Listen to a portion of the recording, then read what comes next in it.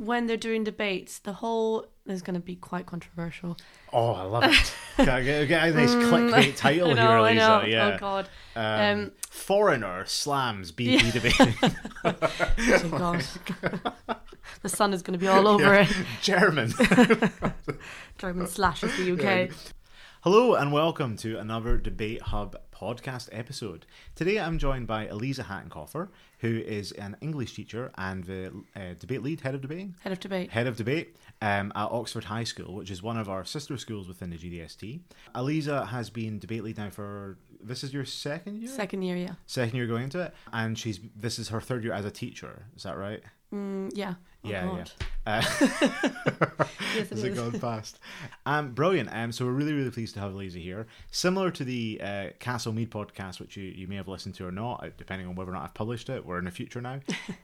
We're doing this in round 4 of South Hampstead Schools on December 2nd. So Elisa and I have jumped into a room to do a quick pod.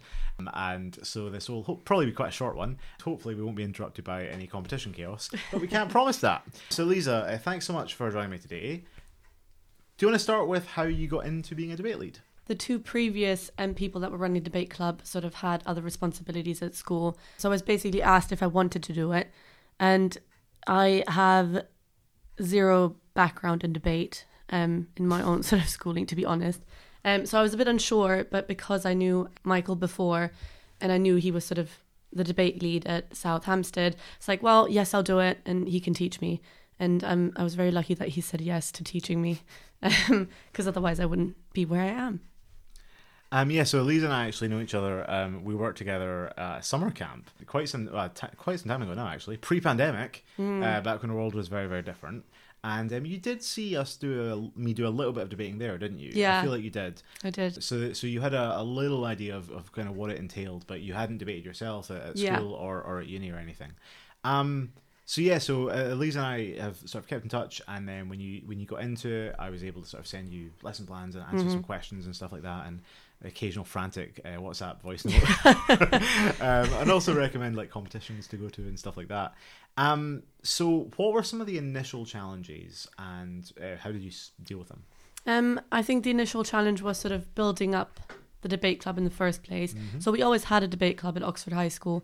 But it wasn't sort of big, like people wouldn't go to competitions, and we didn't have that many people sort of joining in. So my sort of aim for a debate club was to build it up and make it sort of a bigger thing than it was. And that was quite hard because it's hard to make debate clubs sound cool.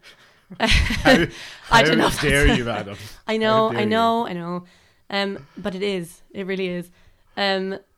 So that was one of the challenges, I think, and to sort of like understand the system and how British parliamentary debate works, and also trying to explain it to the kids at the same time. That was quite a challenge. But I think I've gotten a lot more confident now. I actually know what I'm talking about now, which is quite nice. And it was quite nice to sort of learn alongside my students in the first year. And we sort of like look at which competitions we wanted to do together, and that was quite nice, actually. Yeah, that's really nice. And actually, quite recently, you, similar to us, you went all the way up to Edinburgh Juniors debating competition. With how many kids? 10. 10. So 10 students all the way up from Oxford to Edinburgh Juniors, which is a competition we've done the last couple of years at South Hampstead. Because, of course, I'm from Scotland, and I've always been involved in Edinburgh Juniors. And it's just such a nice competition, and also a really nice experience for our kids to get to see Edinburgh, which is so beautiful, and it's quite a fun adventure. How did you find that? How did your kids find that? I thought it was really cool. I'm going to do it again next year. Yeah, nice. The students really liked it, I hope. And again, it was just lovely seeing Edinburgh, but also being able to sort of like debate in a different environment, I guess.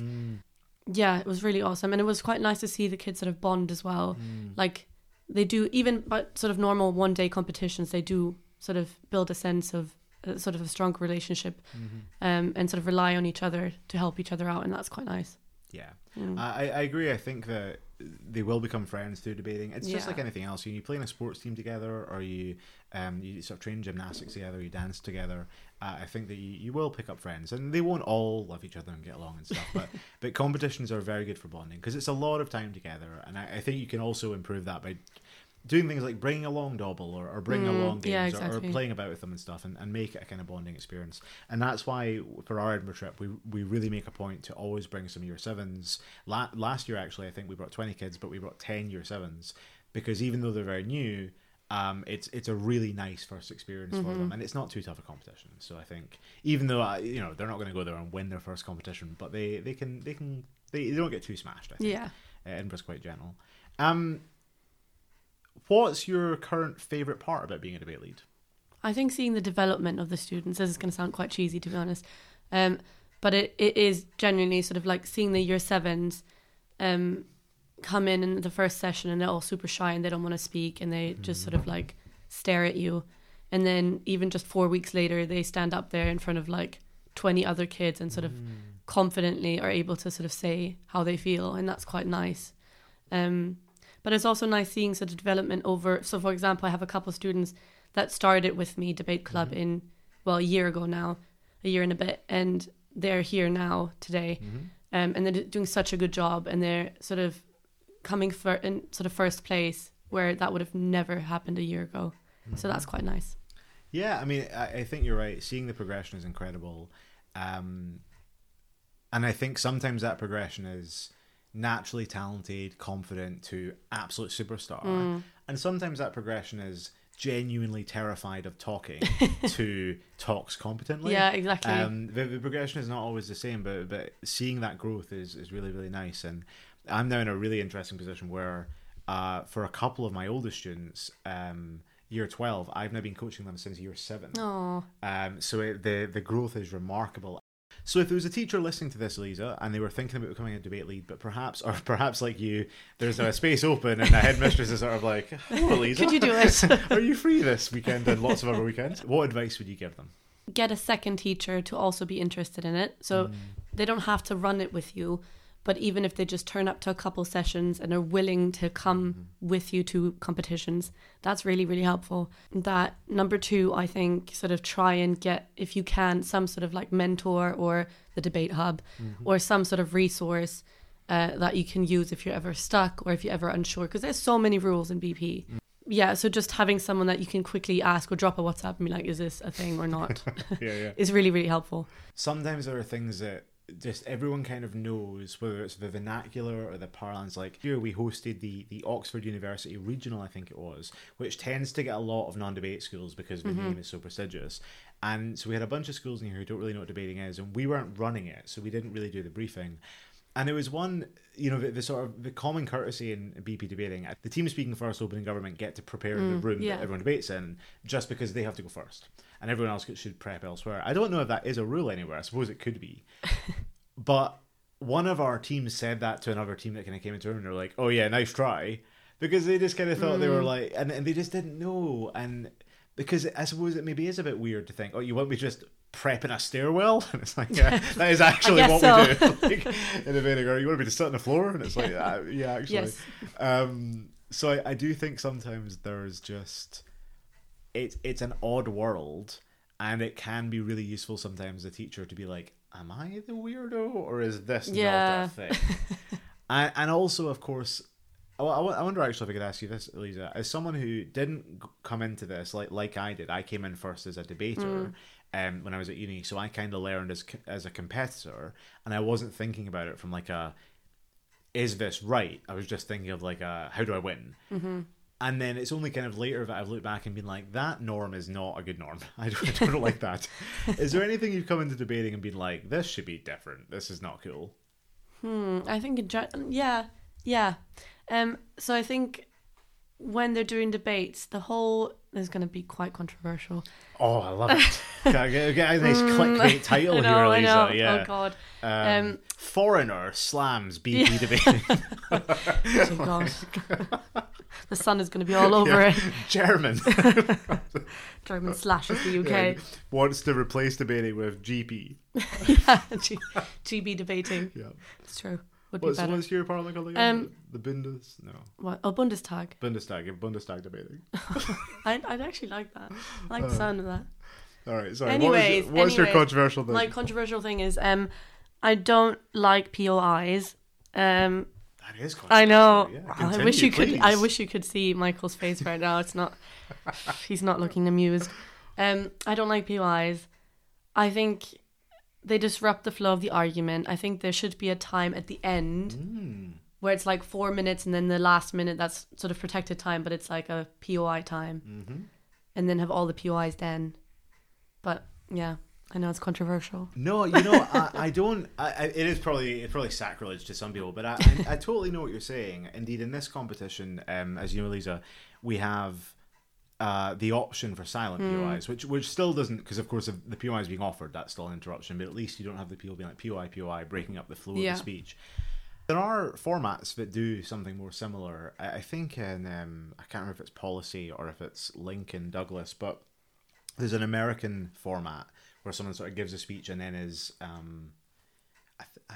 presumably we don't call it interrogated, but they have a really weird, cross-examined, I think they say, sort of like legal parlance. Yeah, I know. Yeah. It's a bit fierce. Yeah. But I do think there's a place for that, to maybe have like 4-minute speeches and then to have to take one question or one interjection from both closing and opening. Yeah. And for that to have to be wrapped up by, 5:30 or whatever. I think that would be a very interesting adaptation. See, at Oxford High School, we'll do a competition like that. We'll call it Bundestag competition. I can see it now. So I'm gonna. While I don't endorse calling it Bundestag, I will say that this is something Kate and I have sort of mentioned on the podcast before. Is that the beauty of running your own events is that you can make these alterations, and I would caution teachers against just completely reinventing the wheel, because it's a lot for kids to learn new formats. But if you just want to make a minor alteration like that, where you're like, okay, you just hold your POIs until 4 minutes, and then each team gets one, kids should be able to figure that out. That's not a big differentiation from BP. And our competitions are dual stream. Today we have essentially 2 competitions running side by side. We've been the only ones doing that for a little while, but now LSE are doing that. So I think, if you can try new ideas, and if they work, people will copy them. And if they don't, people won't. And there's nothing wrong with that. And I think it's absolutely great to try new things. And I think debaters are sometimes a little gun shy about just being a little bit experimental with the rules. And everyone wants to do things exactly how they're done at, like, the Oxford Uni competition. And it's like, why? I mean... True. Yeah. Awesome. Thanks so much, Elisa. Don't think I've got much else to ask you. I guess, is there anything else you want to either say about sort of your experience in debating, or people listening to this, like their potential experience, or... Well, I think in general, for any teachers that are interested, it is a really cool thing to do. Again, this is going to sound cheesy, but it's genuinely quite rewarding. And you don't need to have done debate at university before to be a debate lead, I think. Well, I think I'm doing an okay job. You are doing an excellent job. Yeah, so don't be intimidated. I think everyone's genuinely quite friendly. And I think the Debate Hub is a really good sort of way to start getting into debating, and having the resources and knowing you're actually doing a good job rather than just sort of like guessing. So yeah, don't be shy. I think even if debate club doesn't exist at your school, I think it's a really good thing to start up, and it genuinely does help the kids in sort of wider life, but also in subjects, like also school subjects. It's really good. How I'm now just continuing. Yeah, go on. You're an English teacher. Yeah. As is Kate. How do you think it helps kids with English? I think their structure becomes so much better and so much clearer, just because if they know how to structure an argument, that sort of directly translates into writing essays, because that's exactly what you're doing in an essay, is writing an argument. What I've taught a couple of mine last year, and at the end of the year they started sort of like using firstly, secondly, thirdly, and all that stuff. So like their structure becomes a lot clearer, even if they're not aware of it, that it's coming from debate. It does sort of improve their essay writing. Yeah. Awesome. Thank you so much, Elisa. I really appreciate you joining us today. Thank you, listener, for listening to another episode of Debate Hub. And yes, as Elisa said, please do feel you can get in touch with us. debatehub.co.uk. There's a contact us. There's video lessons. There's PowerPoints you can adapt. There's lesson plans. There's all sorts of stuff going on. And we'd love to hear from you, and we'd love to help out. For now, goodbye. Goodbye.